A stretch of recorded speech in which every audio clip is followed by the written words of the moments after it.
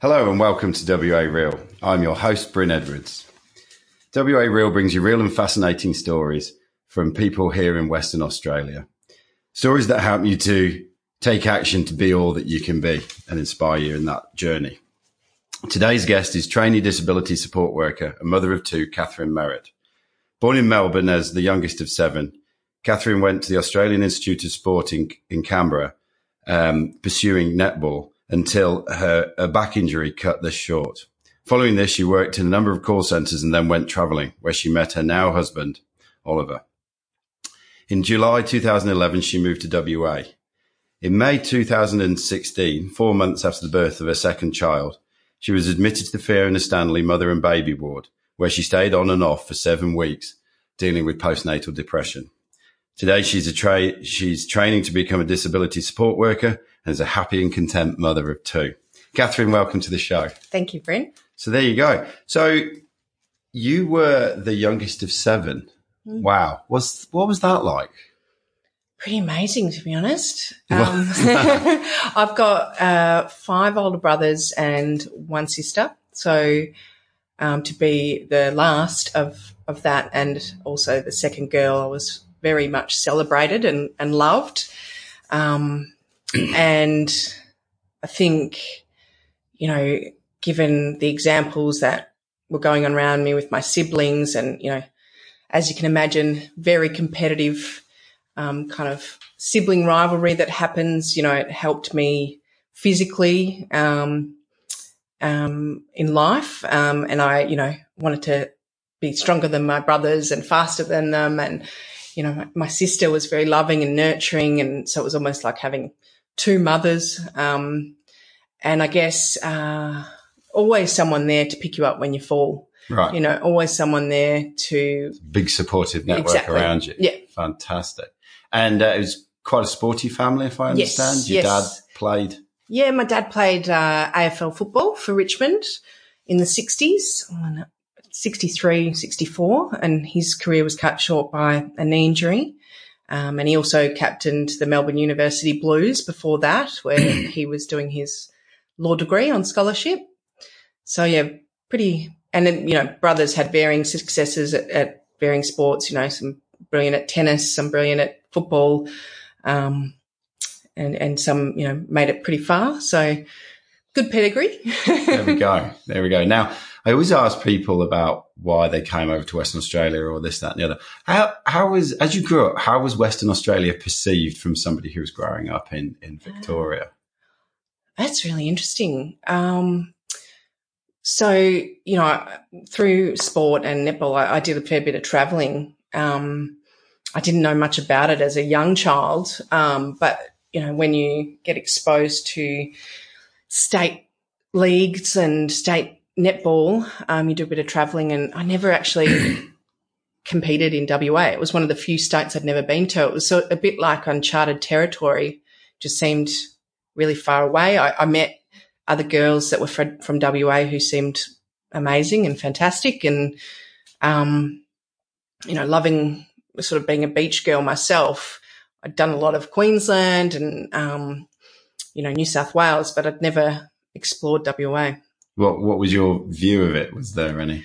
How was West Australia perceived? A bit of a massive country town, a little bit maybe backwards in terms of, multiculturalism and that sort of thing. But having lived here for 6 years, that certainly changed my perception. Yeah. So you went to the Institute of Sport. That's quite a thing. That must have been quite a thrill. What was it like being there?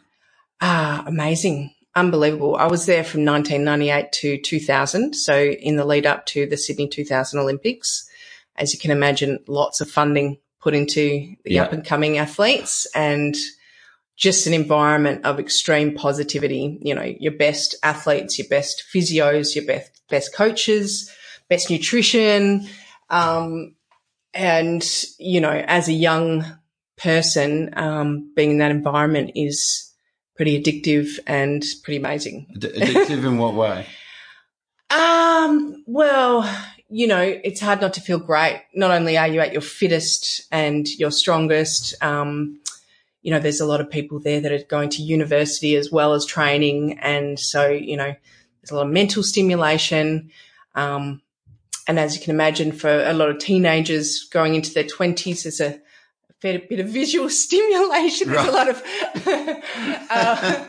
fit bodies. Yeah, a lot of fit bodies, and very social, and just a lot of fun. A lot of pranks. There was a lot of different banter going on between sporting teams, and it was just. And being in a netball team of 14 girls, you become like sisters pretty quickly. Which is good and bad. And, those connections still ring true today. Some of these girls are my best friends that live all over Australia. Excellent. So very blessed. So your time at the Institute of Sport was cut short by a back injury. That must have been pretty heartbreaking. It was. I was there in order to make the Australian under-21 team for the World Youth Cup in Wales of 2000. And all the training, all of the games, everything was leading up to that point. So 2.5 years spent focused on that one goal, and then to be cut short a couple of months previous because I had this ongoing back injury that just kept causing me a lot of strain, and, physios were trying to do everything they can. Pilates was relatively new and a big thing in the centre there, so I got exposed to a lot of that good stuff. But even just traveling, my back would seize up after the, short plane ride. So how was it going to be, 24 hours? Exactly. And, I guess going from that high of being in that team with that one goal, feeling fantastic and fit, to the low that comes with, injury and, elite sport cut short. Yeah. It was pretty intense. Was that quite an abrupt end? Was it like, oh, your back's injured, you're out the team, you're out the institute? Yeah, well, I had 2.5 years there, and, I had a lot of support and a lot of encouragement during that time. Once I was injured, there was no point for me continuing the scholarship, because it just kept controlling every part of my sport. So, there was a little bit of that, you go from this supporting, nurturing environment, and then you have to deal with a lot of stuff by yourself. Yeah. And, you feel a lot of pressure because everybody's been riding that wave with you, your family, your friends. And yeah, it's hard. Really hard. How do you look upon it now?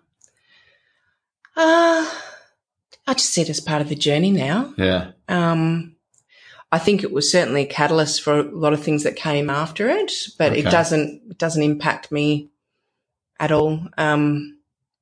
I guess because of where I am today. But back then it's been a roller coaster ever since that point, really, for me. Yeah. So how did you go about picking yourself up? And because it must have been a huge part of, your identity as Catherine. Catherine was a netball player, and now you have to go and find a new identity. Exactly. How did you go about that? And like, my whole high school would write stories about me in the monthly newsletter, and other high school, friends knew, family, friends, everybody.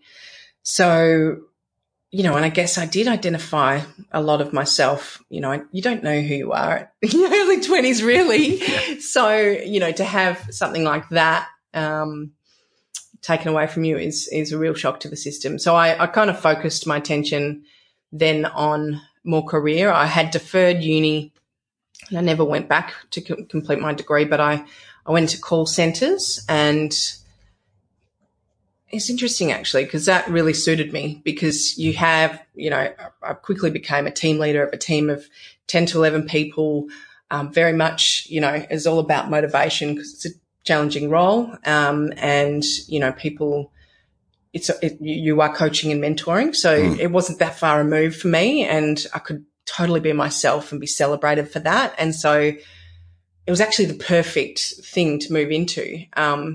Certainly there was a loss and I know, continue to play the sport, and I reassociated myself with the Victorian Institute of Sport and did a lot of work there and got strong again, and then ruptured my Achilles tendon. So I think the universe is telling me something at that point at 22. Yeah, it was then a journey of self-discovery really for the next, and continues, but certainly for the next 15 years after that. Yeah. Yeah. So you worked in the call center, and then after a while you went traveling? Yeah. And I mean, through the call centers, I got a lot of on-the-job training. You know, they do a lot of certification through vocational education. So I did a Cert 3 and 4 in customer contact. Then I became a team leader, after which I became a trainer, did a diploma of leadership in a contact center. So I got a lot of exposure to business there, and, you know, that was awesome. And then, you know, had all this savings, and my dad was saying, I think you should invest in property. And I was saying, well, everybody else has done this overseas travel. And I had travelled parts of the world through my sport, but very insular and, you know, very much focused on. Regimented. Yeah, well. Exactly. So then I just had this, you know, feeling in my bones. I had to go travelling at age 27, and a girlfriend of mine was having a ball in Whistler, Canada, and she was also a very sporty person, and, you know, very kind of fun girl. And I just thought, I might have to follow those footsteps. Yeah. So I typed into Google overseas working holidays, and there was a company called Overseas Working Holidays, which was an Australian company. Super. Yeah, and I was able to do some phone interviews and some meet and greet interviews in the city, and then I was appointed a Crystal Resort representative, a UK tour operator in Banff. We started our training in Breckenridge for 2 weeks, and then I got positioned to Banff. Again, amazing, you know, and another experience that I think I was always trying to emulate this sporting team, you know, fun, happy-go-lucky lifestyle that I'd experienced throughout my youth and then sporting career. So definitely got it again. This experience was, you know, probably the greatest of my life. Just in terms of complete freedom, you know, growing up in Australia, experiencing beaches, some of the best beaches in the world, you know, you think you're very lucky, and then you go and be completely shocked by terrain you've never seen in Canada, in the Rocky Mountains, and you just realize how perfect Mother Nature is. So that was incredible. And again, straight away, it's all about the physicality. So it's all about the moving the body. You know, I'd only been skiing twice in my life. Yeah. It only took a couple of weeks for me to get on the black runs, and, you know, just having some of the best days of my life with some of the greatest people that I've ever met. So that was pretty incredible. Yeah. And then from there you came to London. From there I went to London. I went to London. Yep. So after, I think, a winter season is about 5 months, I had a working visa to work in London, where I was lucky enough to stay with one of my lovely cousins. And that was a real shock to the system. Because, in what way? Well, I had gone from being completely carefree in, you know, one of the most beautiful, stunning places in the world. Clean, fresh air, fitter than probably even fitter than I was in my netball career in a different way, you know, and I was just having the time of my life with these amazing people from all over the world.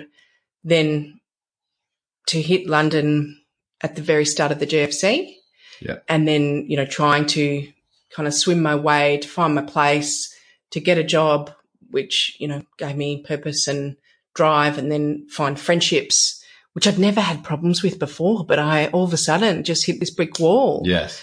Because it just didn't come naturally or easily. And there was nothing there that was already established. So, that was a big shock. Now, this is the first time you've had a big down. And I understand this is when you went to see a doctor to start with. Is that right? Yeah. I was, you know, talking a lot to my family back home, my sister, my dad and my mum. And then there was a point where, I was working in a recruitment company as a sales trainer, pretty aggressive environment, sort of kill or be killed, as you can imagine. And there was a point where I couldn't actually get out of bed to go to work, to get on the tube and go to work. Physically, I was unable to get myself up. And, I was talking to my parents and that, obviously very worried from Melbourne and said, go and see the GP. And, even family members, I know my sister was contemplating coming to get me. And I went to see the GP through the NHS system. And that was the first time a GP said to me, I think you might be depressed. Obviously, combination of depression and anxiety. And, an antidepressant and a formal sort of cognitive behavioural program could help. So the NHS have these mental health professionals and, there was a workbook and I got on the medication and slowly but surely things got better. I was really determined at that point, given the experiences that I'd had, that I was not going to come back to Australia in a slump because I knew I could possibly never get back up again. So I wanted. You couldn't get back? Well, having that supportive environment I talked to you about with my family and this love, real strong attachment to my mum, certainly for the first 5 years, I was breastfed till I was 2, 6 siblings, loads of love and support. It is the greatest thing in the world, but also it can be enabling in a way because there's always the security blanket. What happens when the security blanket's not there? So if I was to come back at the point of my lowest, I felt like I could just be in this cycle of depression and I wouldn't be able to find the internal resources to get back up myself. Right. So I said, coming back to Australia would mean that then the big family would make you feel all right and patch over some of the things that need to be faced. Is that what you're saying? Yeah, exactly. And, I'd probably be okay, but I really felt determined to try and build back up myself and see if I could do it and then come back having had the most incredible experience overseas and then keep rebuilding from there. Right. So I stayed and I did this program with the NHS, which was actually quite brilliant. You sound surprised. Yeah, it was amazing. I mean, they're not psychologists. These guys are mental health professionals. So it's not, 6-year degree or anything, but obviously it's come from years of analysis and professionals putting it all together. And I would see someone once a week, I think, and do the activities in the workbook, which were really simple, but it just changed. Can you give us an example of one of them? Yeah, sure. It would say a friend has called you up and said they can't make it to dinner on Tuesday. How do you feel about this? And, you put down your response and think about it. And at that time, probably they don't like me. I'm not good enough, or they don't want to be my friend. And then, what if they just had a legitimate appointment and they couldn't make it? And it's this rational thought process of, they've cancelled their dinner. It's not personal. It's not about me. But were you finding that these, stories were going on in your head? Yeah, absolutely. And I think some of this stuff potentially has happened over my life, but I've always had a few masks, given the sport, the physical stuff, been a fairly high achiever, where I've been able to just throw the mask on and right. Whereas this time I couldn't do that. And, because the family wasn't there. Yeah. You weren't playing sport. Yeah. You're in a city when you're just one of many other million, no more special than anybody else. Exactly. So, and I'd also met somebody in Canada, and that was another kind of pull to stay, because there was something quite special about him. And I thought, if I go back to Australia, that's it. Yeah. I don't know where this is going to go. Was he in England at the same time, though? So I met him in Canada. He being Ollie. Ollie, my now husband. Your husband. Yeah. I met him in Canada, and, that was an incredible experience, given one of the most romantic destinations on the planet. And he was extremely lovely visually and surprisingly as a person, and that was really hard. I sort of, I was waiting for the arrogance to come out. How can someone this good looking and this physically fit be so warm and loving and caring? And it was just, blowing my mind. And of course, the other boys that were there were really boys. So this was an actual man in his 30s, and that was also refreshing. Yeah. So that romance, got fast-tracked as it does on these seasonal working holidays, and it's also very much a bubble environment. So you wonder, is this real or not? Then, of course, he went across to do another season where he was planning on going in Turkey, where he, did sort of water sports management, wakeboarding, windsurfing type stuff. And I had my visa to go to England, and we said, let's just see what happens. You go your way, we go my way. And I guess given that we were more mature, we knew that didn't mean the end, but it was also important for us to do that, to separate and do what we had planned to do as individuals. Yeah. So you're in London, you're working, the boyfriend's in Turkey. You're working through this, but did this, what was it like taking medication? It was, it's pretty low dosage, considering what I know about it now. Pretty average, I guess, for people that are initially diagnosed. But, and at that point, I guess, given that it was fairly fresh canvas, after a few weeks, it had a good effect on me. In what way? It was just, less of those thoughts, less of those negative thought processes, less of the ability to actually physically get up and fight the symptoms that way. So it was, certainly not the answer, but certainly gave me the strength to do what I needed to do to get well at that time. Super. So you go through this program. Did it get you to where you needed to be? Yeah, definitely. And then I went traveling a little bit with a girlfriend around Europe, which was fantastic and sort of what I needed. And on that trip, we went and saw Ollie as well. Were you off the medication? No, I was still on it. And certainly, I wasn't, it was different. I was different, In what way? Oh, well, I guess in Canada when I met Ollie, I was in the best form of my life. I was as happy as I'd ever been all the time. And now, I was pretty flat.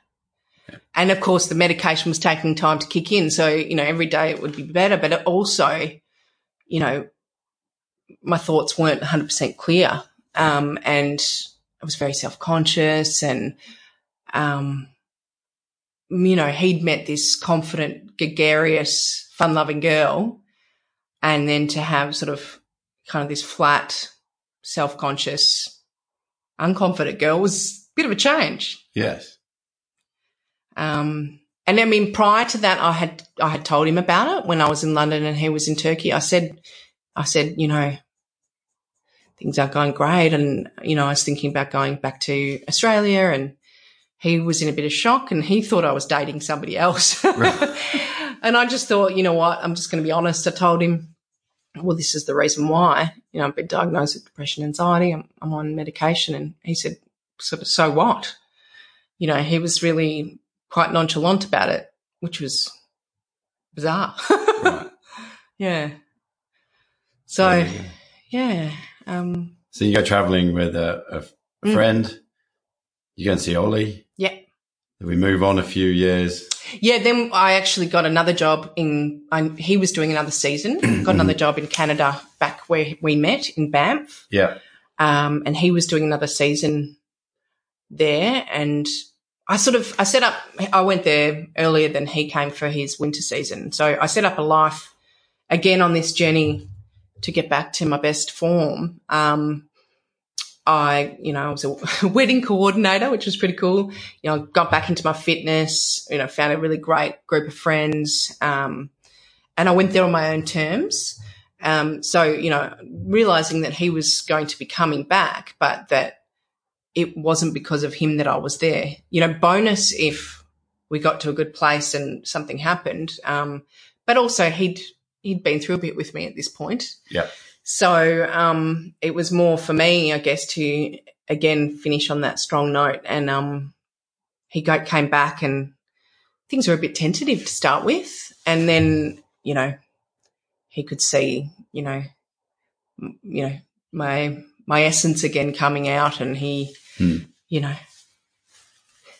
obviously positivity can be fairly magnetic. There you go. Yeah. So you then still overseas, then him and I officially together at this point. Yeah. We've been through a lot already, and we did another season together in Turkey, which was pretty good. And because he was getting sort of management roles there, it was pretty cool to experience that. I went over as a nanny, which was awesome as well because I love kids. And it was a beautiful resort. Again, great people. I was still fighting a bit.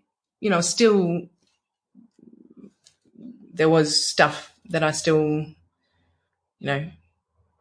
was struggling with a bit with the mental side, but it was better. And then we went to England together, and the plan was that we were going to apply for a spousal visa for him to come and move to Australia, and that was a fairly intense process. Yes. So we'd been together a couple of years now, and we lived in the Midlands with a lovely friend of Ollie's who put us up a place called Ashby de la Zouche, and we both got jobs. And again, my confidence started soaring again because I quickly became friends with his university friends, and they were very fun, very sort of happy. So your confidence is soaring.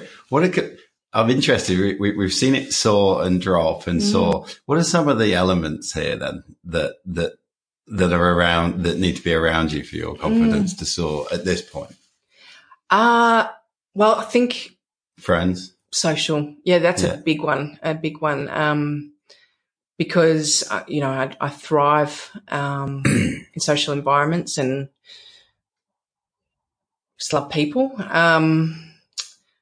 Friends, having, a stable job and a purpose, feeling supported, the fitness side of things.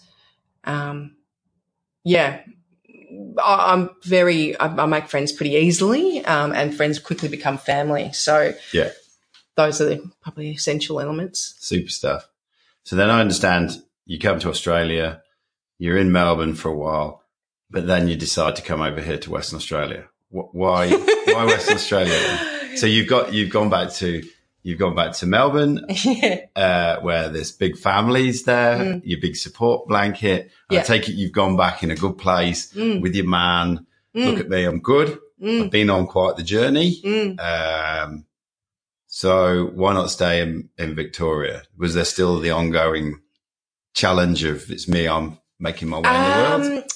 It was weird. I guess, there's, I sort of have this vision of this umbilical cord with my family in a way, certainly with my parents. My mum, I was breastfed till I was well over 2, and our connection was very strong given that I was a baby, and she's like very nurturing, kind of connected to the source type of woman. And then, so there's that side of it where, I will always be connected to it. And I guess that's the success of my childhood, is that, I feel that love when I'm well. I feel that love even when they're not around. That's, I guess, what every parent hopes for, that their children have the courage to be fearless and also to feel loved and to give love. And, those two things really closely linked to well-being. So we came back to Melbourne, and even before I met Ollie, I knew I wasn't a big city girl. So separate to the family stuff,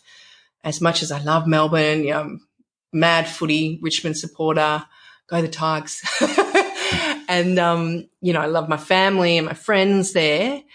It's a big city. It's pretty intense. There's lots of traffic and, you've got to drive. I mean, there's some beautiful beaches. We grew up on the beach, but you really got to drive to get to the best beaches. So I sort of always knew that. And then I met Ollie, and he's definitely not a big city guy.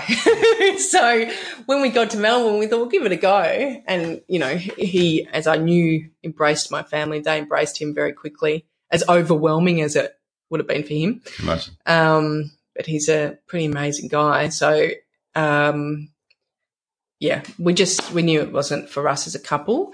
And when he arrived in Australia before that year we did in Melbourne, he came into Queensland. We went up a bit, did the Sunshine Coast, and we kind of camped in a van very slowly, did the coastline of Queensland, or southern Queensland, and New South Wales and Victoria. So we were looking for a vibe.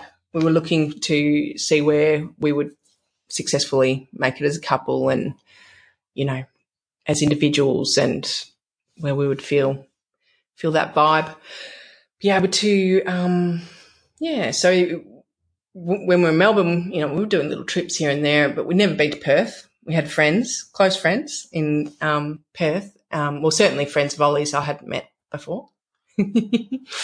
And we went over for a week's holiday, house sat in Freo, and we were just blown away. And we just thought, this is it. It took sort of 6-7 days. Like that, isn't it? It is, around about the Christmas period. So obviously, 30 plus weather every day, the most stunning beaches we'd ever experienced. Just amazing. And this was only really Fremantle and Perth. We didn't have time to do Margaret River or, the upper coast. And then we said, that's the place. So our plan was in 6 months to save, tie up all our loose ends, and then to drive across the Nullarbor, again quite slowly, camping on the side of the road, and move to Perth. The ultimate Australian adventure across the Exactly. Nullarbor. Yeah. Cool. So then you come here, you make WA your home, you get married. Ollie finds work, now works for Rottnest Express. Life seems settled, and then you have your first child. Yes. Was there any depression, anxiety post the first child? Absolutely. Yes. And,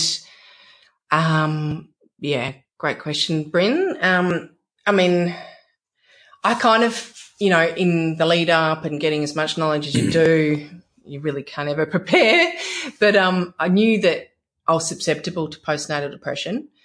But I also, because what had happened in London and things. Yes, and but I also, were you still on medication leading up to it? I had periods of not, and then when I got pregnant, as being a father, hormones go pretty crazy for the mother, and that happened to me. So I did have something to level me out, and which was a big decision. Because you don't want to obviously affect the growing bubs. But it certainly helped throughout my pregnancy. And then, in what way? Well, similarly, it just leveled me out. So you weren't feeling extreme highs and lows. Yeah, exactly. Was much more rational. Was able to, just be more level-headed throughout that time. And then I had my little baby. I had my little baby boy.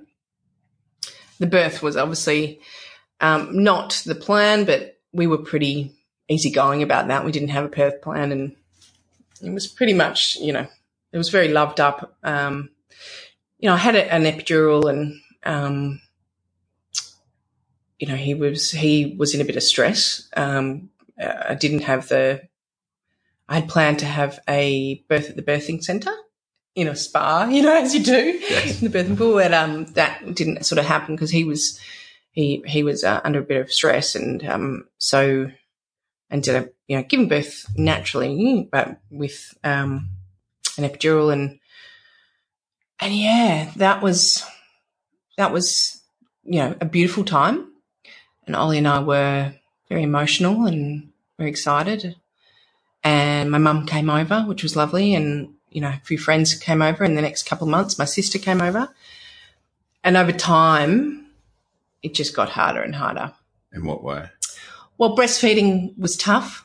My son had upper lip tie and lower lip tie, and he never really latched, and I didn't know what I was doing, and I went to the lactation consultant, and she didn't make me feel great about it. Just kept fighting the good fight with a nipple shield, and, I think he was hungry a lot, so he was very wakeful, and sleep deprivation over time is hard for anyone. It's just a really challenging time. You do get through it, but sometimes when you're breastfeeding, and I only know this given that I had a good experience with my daughter, you sort of get this surge of hormones that really help you through that period. Right. But the nature's way. Yeah, exactly. But I don't think I was getting them at that point, because we just had such problems feeding, and he was always really hungry. And then also my in-laws, my beautiful family from England, my husband's family came over. We had a lovely 3 weeks there. Once all that died down, the celebration of the newborn, and then you realise this is it. Now you're in for the long haul. For the long haul. And I hadn't realised. I did have a few friends in Perth but I think I was loving the freedom of Perth and not having the big family. I didn't really tap into a social network prior to kids. So I didn't have, embedded friendships, girlfriends that I was having wines with once weekly or anything like that. And after my baby, you have your mother's group, and you try to connect with them, and they were all fabulous girls. But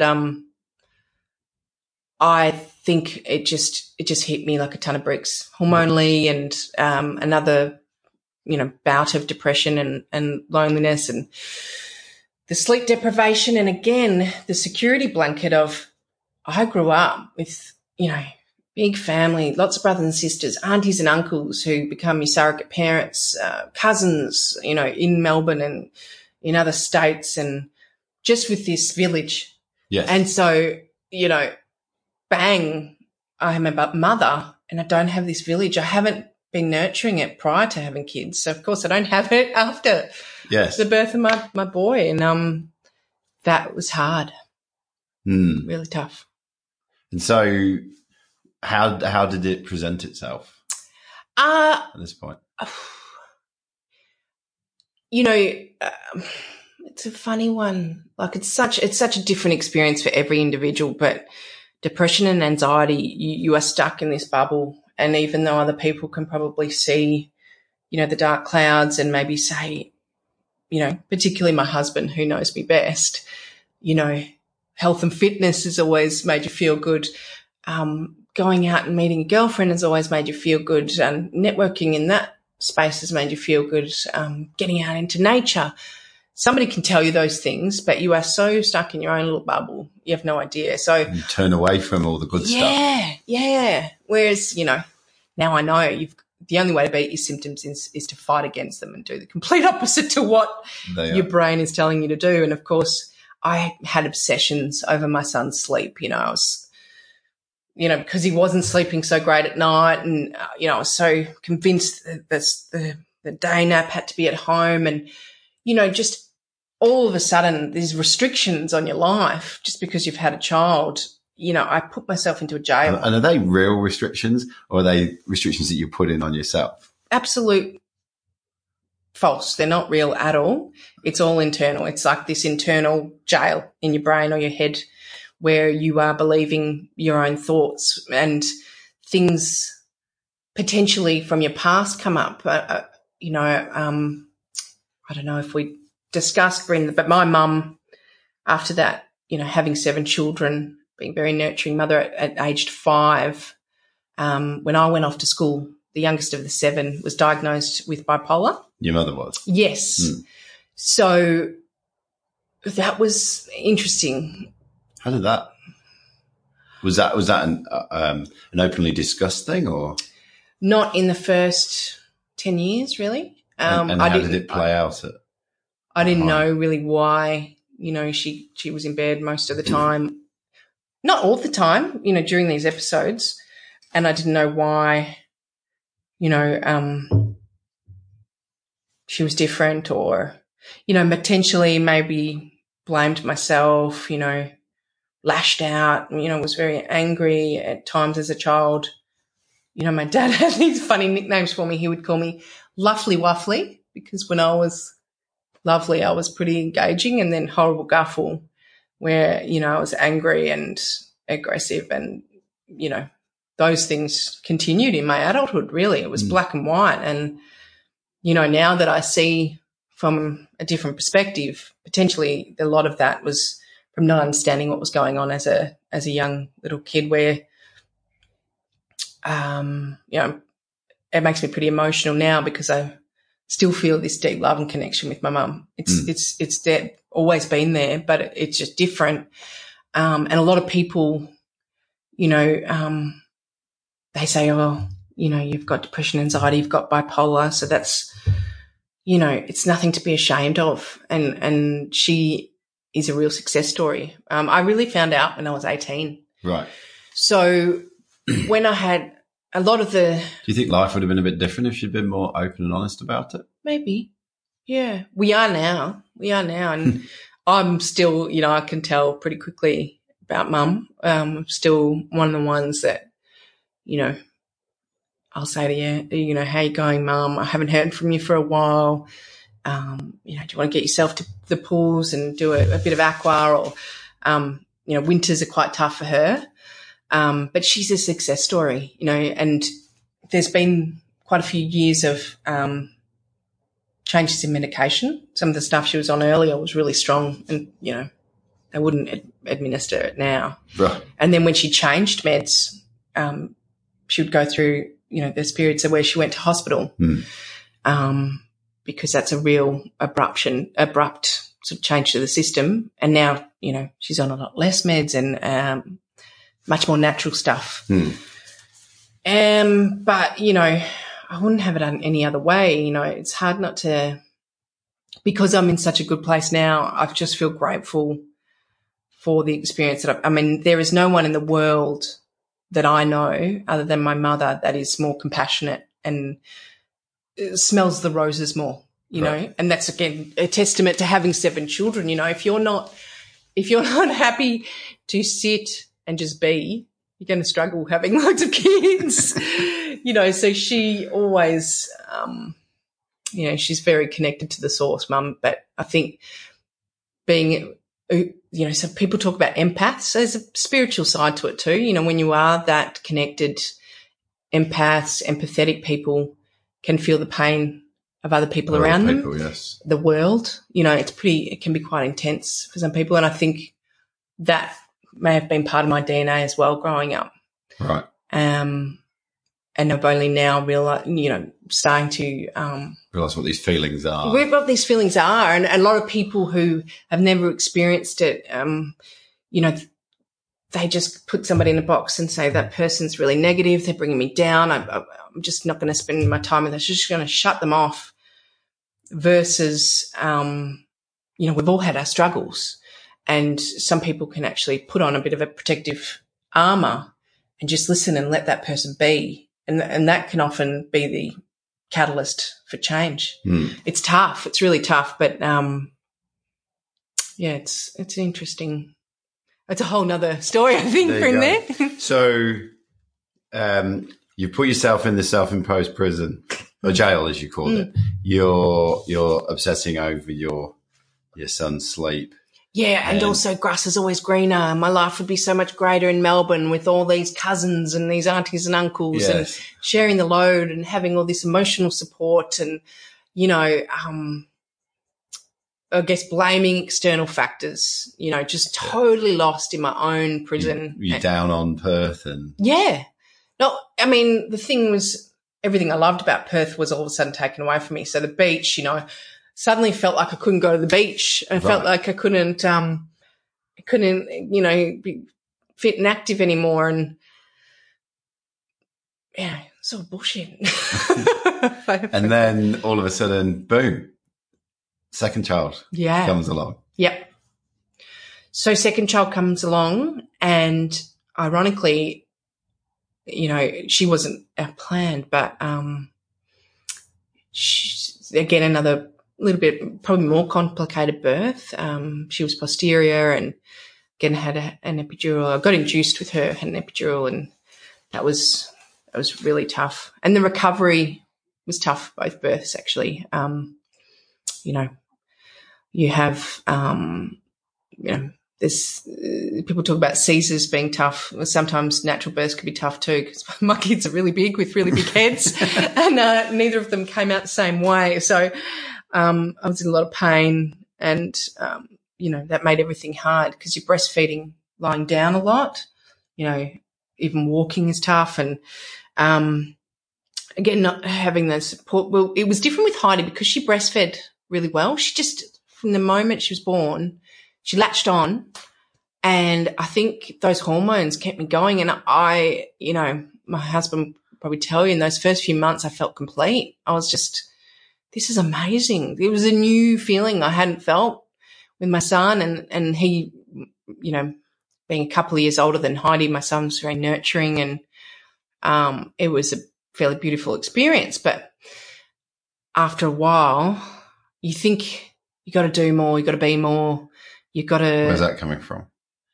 Internal dialogue. That's been this jail we talk about, Bryn. That's been my nemesis, and I don't know whether some of it comes from some of the things I heard my mum say to herself growing up. Such as, I can't do it. I'm not good enough. I'm not a good mum. I'm not a, and me telling which is her own episodes playing out. Yeah, which and me in those struggles, I used to keep thinking, I'm just like mum. I'm just gonna have the same outcome as mum. It's hereditary. It's what I know. This is going to be my life. So I almost told myself, I predetermined it. Yeah. Yeah. So I didn't really set myself up for success. And then, obviously sleep deprivation, it just starts to hit.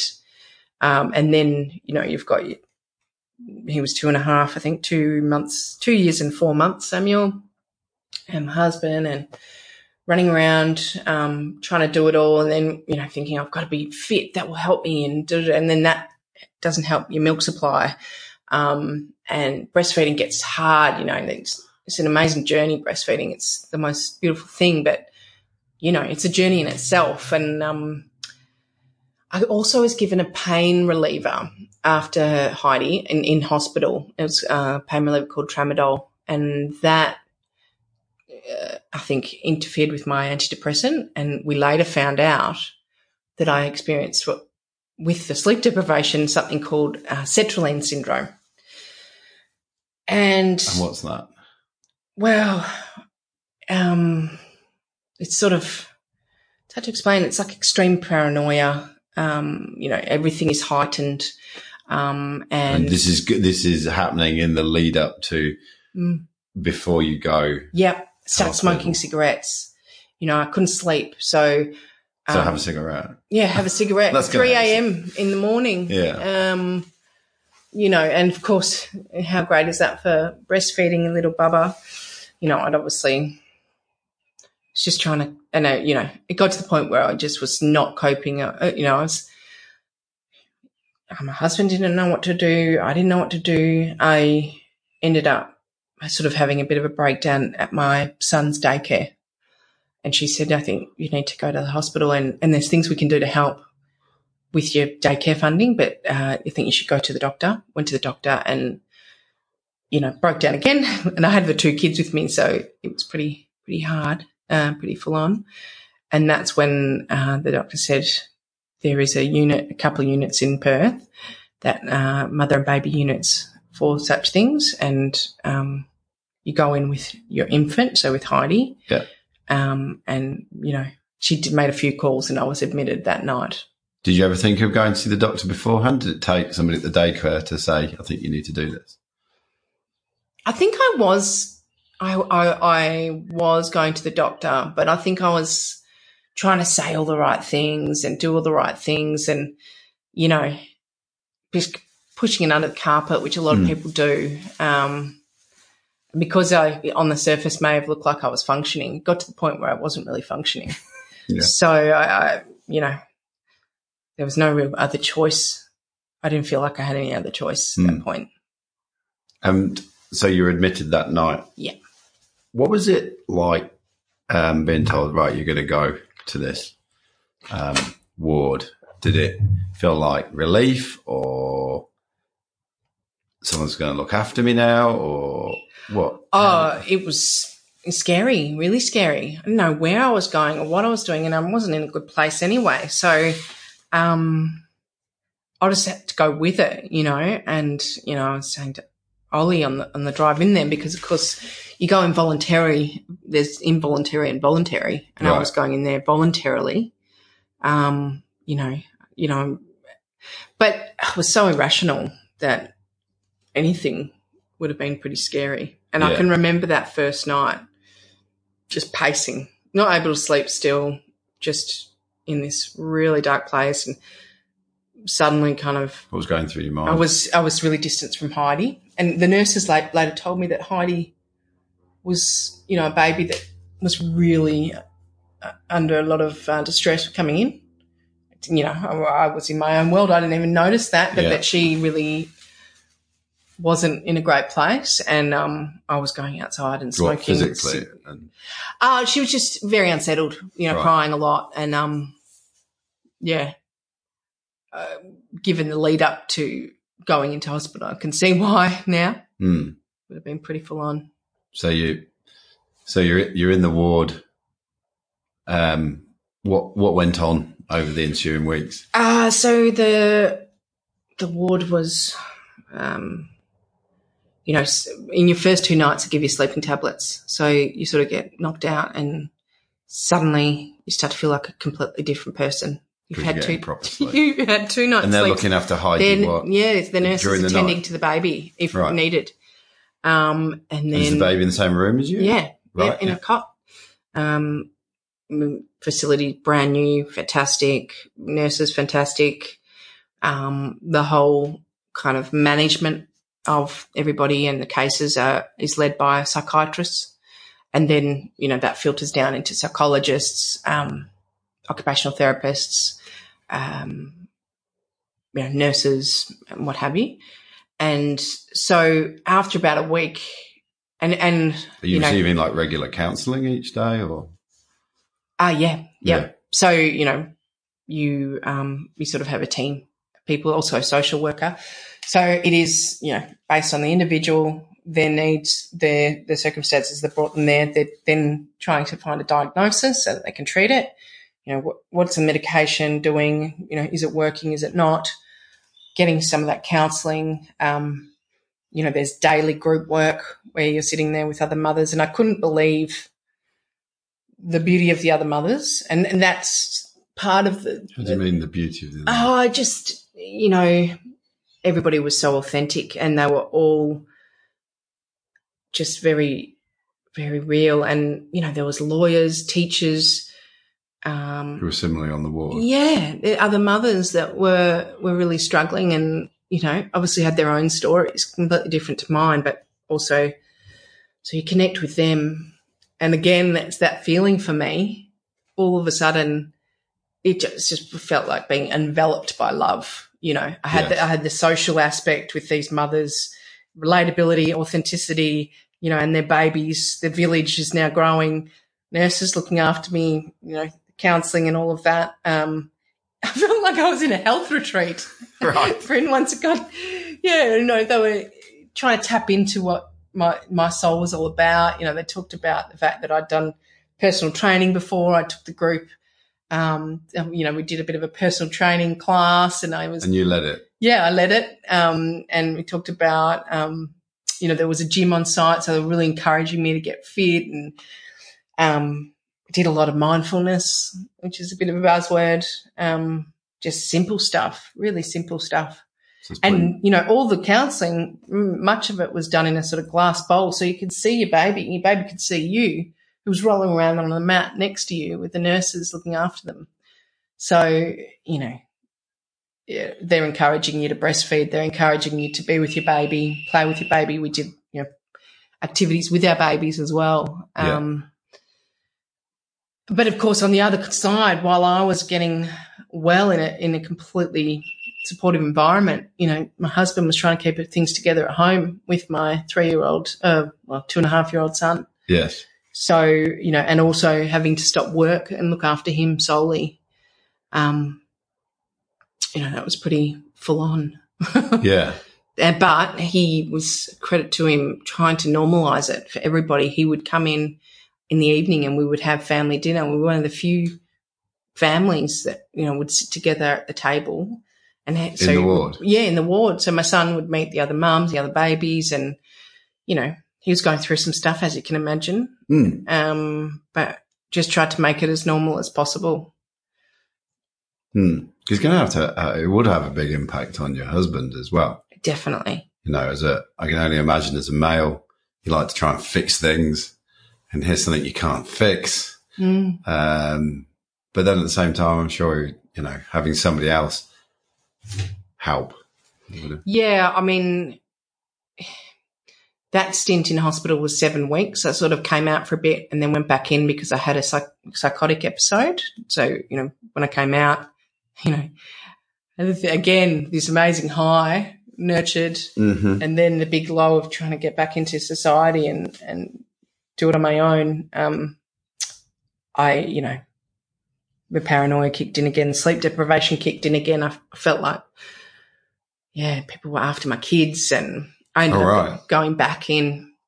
So, what were some of the features of this full-blown psychotic? Was it just one big event, or was it lots of things leading? It was leading up to it. Yeah. So in the days that I just fell back to the old habits, and I went from this amazing supportive environment to just being back in the house with just me and the kids and my husband at work and trying to function. It's, for some people this can take a lifetime to get well. So, it was certainly fast-tracked, but the sleep deprivation, it's always been a big one for me and my well-being. That started kicking in again, and then this paranoia, more extreme than previous.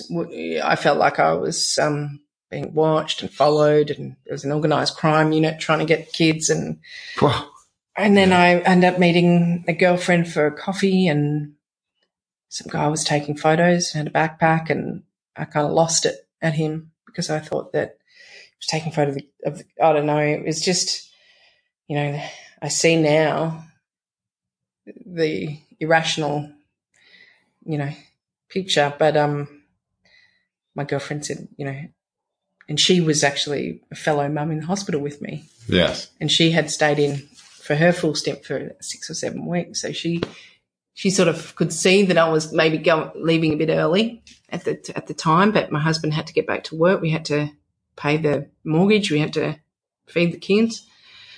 And she said, I think you need to go back into hospital. And it was like, during these times of crisis, when you can look back in hindsight, there's a series of events and a series of people that shine like angels. In walks one of the previous nurses into the coffee shop that was there with friends, and we basically saw her, told her the story, and she could see I wasn't in a good way, and she said, look, I'm prepared to take you in, otherwise we'll have to call an ambulance and it will be involuntary. Right. And so I had both kids with me, and we all went back into hospital. And again, diagnosis changed again because then I had to take medication, which was antipsychotic medication, and that was really full on, as well as the antidepressant. And what was the impact of that, taking that? I don't know if it was the depression, anxiety was so deep now or the medication, but I just felt like, a truck had run over me. It was so hard to do things now. It was so hard to get motivated. I knew I had to take it because it's almost like grounding you. This stuff is heavy, so you don't have your normal gusto. And so because it was an isolated event, it's only happened the once, hasn't happened since. If it happened a second time, they diagnosed it as bipolar. Right. So I haven't had another episode since. So since that time, a lot of positive stuff has happened, which, completely transformed my life. But it was the depths of darkness there. And also I'm not on antipsychotics anymore. Right. So that was So you go back in and you're in for another, 4 weeks? Yeah. And is it more of the same of what you did in the more first of the same, 3? but then different diagnosis because of that psychotic episode. More counselling with the psychiatrist, and I remember when I was admitted that time, they asked you a series of questions, and I don't know what date it was, what year we were in. I was totally out of my head. So again, similar program, but then, the next was a real focus on that transition back into real life. Yeah. After that. And did you? And then I got associated with, psychiatrist in the community, which is at Alma Street down in Freo. And so at the end of the 4 weeks, did you feel like you were ready to come back? It felt pretty heavy, but I felt like I What do you mean by heavy? Well, because of this new medication and this new diagnosis, it was just different. It's just different because I had that glimpse in that first stay of feeling as good as I'd felt in Canada, with that nurturing environment and, Heidi so happy. And even though I wasn't with Ollie and Sammy, I just felt so great again. And I thought that that's where I had to be. Yeah. But now I realise, it was what it was. And I got help in my home with the kids. So they call it in-home community support, where somebody would come and qualified childcare worker would come and help me with the children, which, again, had pros and cons. I actually ended up, it was a bit enabling. So, they would come in and I would feel less competence because these people are professional childcare workers. And then I had an excuse to stay in bed all day because these people would come in and tend to the children, and I felt like I wasn't good enough anyway, so I might as well stay in and smoke cigarettes. Yeah, so the road to recovery has been a journey. So what are some of the key things you focused on to build that road? Well, so after I came back out, things weren't getting any better or easier, and I kind of experienced another decline. Kind of reached a point where we didn't know what else to do. So I went back to Melbourne, went back to the nurturing family environment, stayed with my sister, who's been another guiding light and angel throughout this period of time. And I had the kids with me. That was a couple of months. So, again, I had the blanket and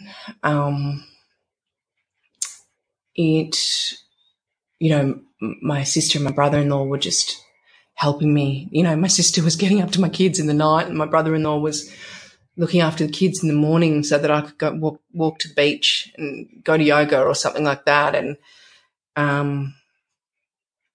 that's sort of where it started. And then, back in the family it just really, so I went pretty hard in Melbourne for that 2 months. I saw a psychologist for 8 weeks every week, and he was pretty hard hitting. He was no messing about, because I'd seen psychologists in the past, but this guy, he just really, really tore me apart. But built me back up. Yeah. So we knew that we had to fast track it. And obviously my marriage and everything was on the line. And he talked about the opposite of anxiety is taking responsibility. So that was pretty confronting, and you have to take responsibility for everything that's going on. Yeah. And, when you're feeling anxious about whatever, do something. Just do something. Do the dishes, do them by hand. It starts to just change your focus.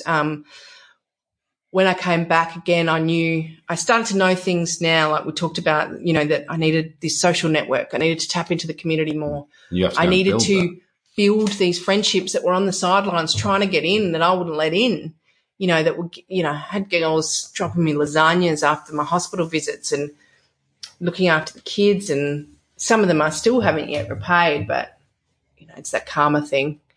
I will never forget those people that reached out. And so, there was a whole lot of stuff that had to happen, and my driving force was my family. I just wanted it to be better for them. And it was just baby steps. I came back, there was a couple of things I did in the community. There was a Fremantle Mothers group where it was called Time Out for Mums, a couple of hours a week with a free creche associated, where you just paint, you do mindfulness, qualified counsellor takes you through some topics. Sometimes you just have a cup of tea with other mums. It was fantastic. Just a whole lot of things, started to get back into the fitness. Then I found meditation, and that was the game changer. I've been doing that now since February, so 10 months, nearly approaching a year. That has changed my whole entire life. In what way? So having a method whereby I can clear these thoughts and realising that they are completely false, and following that method and letting nature do the work with that.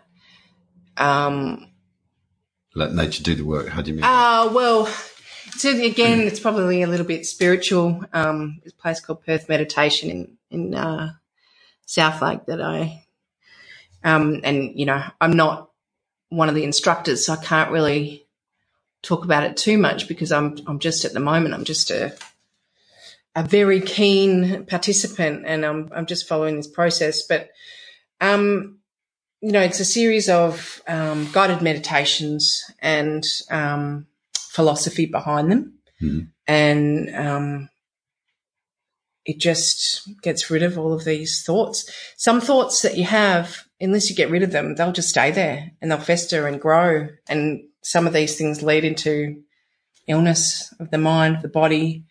With this method, I've been able to get rid of stuff from my past, from my genetic makeup. It's just been – so I actually feel a freedom now that I've never felt in my whole entire life. Right. We talk about that jail. Far bigger than in Canada. Yeah. Yeah. Right. Because even then I worried about what other people thought. Even then I judged people. Even then, this is an enlightenment that I just can't recommend enough. And, I've been able to see my children, my husband in a whole different light. Thank God my husband stayed on to the ride, held on for dear life. And there's obviously a little bit of residue for him now, given what we've experienced over the past couple of years. And he's got his own ways of dealing with some of that stuff as well. And I just try to encourage it and nurture it. And it's a little bit like being reborn. Right. And that continues. Sometimes daily I can feel reborn. I can go to the beach and go for a swim and it's just like, oh, my God, this is what it's all about. This is what freedom feels like. I've never felt that way. Just totally not having anything on the mind. Excellent. So what does what does the future look like now for Catherine? What does success look like over the next 2, 3, 5 years? So just to continue on the journey, I've in the past of a couple of months started a traineeship in disability support care working.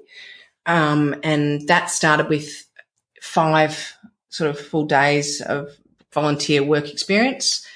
And that was incredible. The feeling that I had both in the workplace and then when I came home, I was just like, oh my gosh, this is what it feels like to have a purpose. And, you know, now that I feel like I've got so much to give to the world, you know, I just have to like try to channel it a little bit. And the priority is, you know, my family first and foremost, to channel it with them, and then the external world, and be the example, because what I realised this jail was doing to me, you know, me thinking that my son, you know, I had to be near him all the time, or he had to have sleep all the time, or this, that and the other, some of that impacts his thinking. Yes. Because that's the example. So the example that I'm showing him by being free and by being content and happy is the greatest gift I could give to anybody, really. And I also feel like, you know, there's potential for me to help others in the same situation. You know, I look at Cert 3 and 4 in mental health and that kind of avenue as well. Certainly with the disability, because I'm now in a position where I'm actually really connecting with people and seeing their souls, you know, these clients are very beautiful. They've all got something to give, and I'm able to tap into that. Also the staff as well, who I think they can see in me that I potentially was born for this role, and so I'm getting a lot of support. It's just so great. So the next 2 to 5 years, it's much of the same, really, just to continue on this journey and, you know, I guess the professional life, the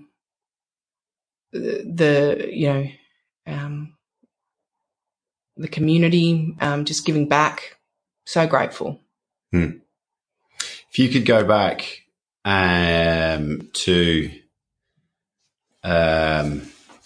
Catherine before she goes to the Australian Institute of Sports and give her some advice, what would you say?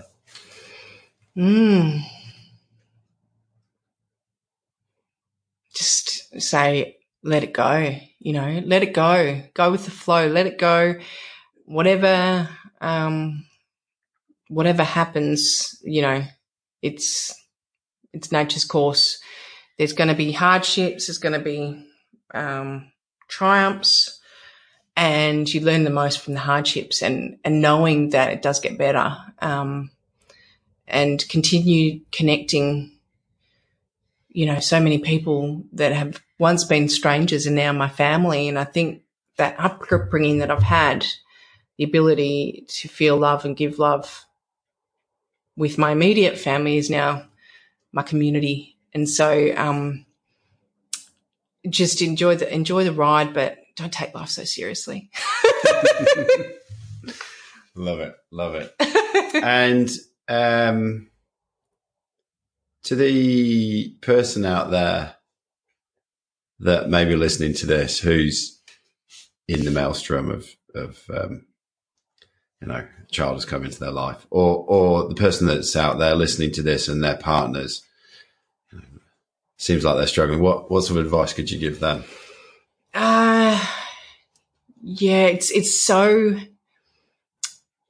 just so important to tap in and say yes when people are offering to give you a hand, you know, and that's the meditation has taught me, to get rid of pride and get rid of judgment and to just not be so hard on ourselves and others. And, you know, if somebody's saying they can help you, say, well, embrace it and don't be so proud to say no. You know, it's not a failure to get help. It's just, you know, it's the karmic kind of give and receive type of thing. And also early intervention, you know, very, very common, and find those things that get you going, you know, whether it's exercise, whether it's social stuff. You know, for me, in those challenging times, that was the hardest thing, because I didn't want to be around a group of people. I didn't want to go and see my mother's group, who all seemed to be holding it together.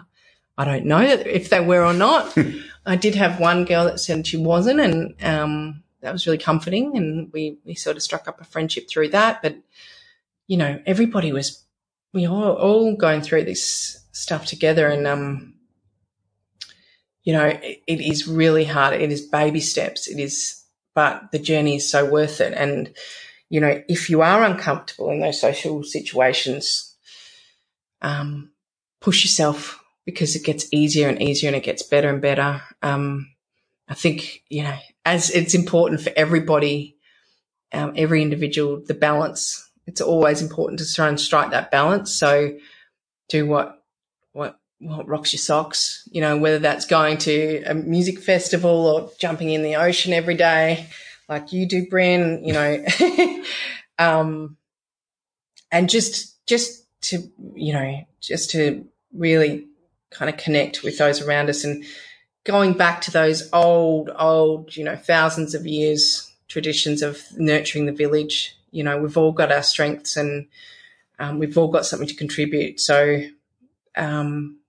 just try and tap into those things. There's a lot of things there that are out there that can help a lot of, young mums and also dads. Some dads experience postnatal depression. Some dads experience having a wife with postnatal depression, and, even that is a little bit of a, as we know, men, this buck up stuff, get on with it. You can't show your feelings, man up. And it's the same for women as well. Sometimes there's this, you got to have it all. You got to do it all. You got to be the best. You got to have the, the cleanest house and, the most, happy kids. And, it's all, what is beautiful, what is perfect is our imperfections, So, I just encourage everybody to really connect, and to, sometimes somebody, a stranger you don't even know, may appreciate a hug. Yeah. But, it's just, there is actually an opportunity to get well, it doesn't have to be this way, and you can feel a freedom that potentially you've never felt before. So whether it be meditation, prayer, there's a spirituality there. Certainly have been to church, and that helped me as well. And, there's ready-made communities. For me, I think it's a combination of things, and not to be judgmental of anyone who chooses whatever path that they choose. But yeah, everybody's got their story. Excellent. Well, Catherine, I can't thank you enough for today. You've been so open and honest in sharing your journey. I've been overwhelmed with emotion during it. I was like fighting back the tears at times. I can't thank you enough for sharing it. It's been absolutely awesome to listen to. I'm pretty sure that any of you guys, all you guys out there that listen to this, will have taken tons from it and resonate with it. And hopefully, you'll look out there and surround yourself with love. Thank you very much, Catherine. It's been awesome. Thanks, Bryn. Kisses, love. That was emotional.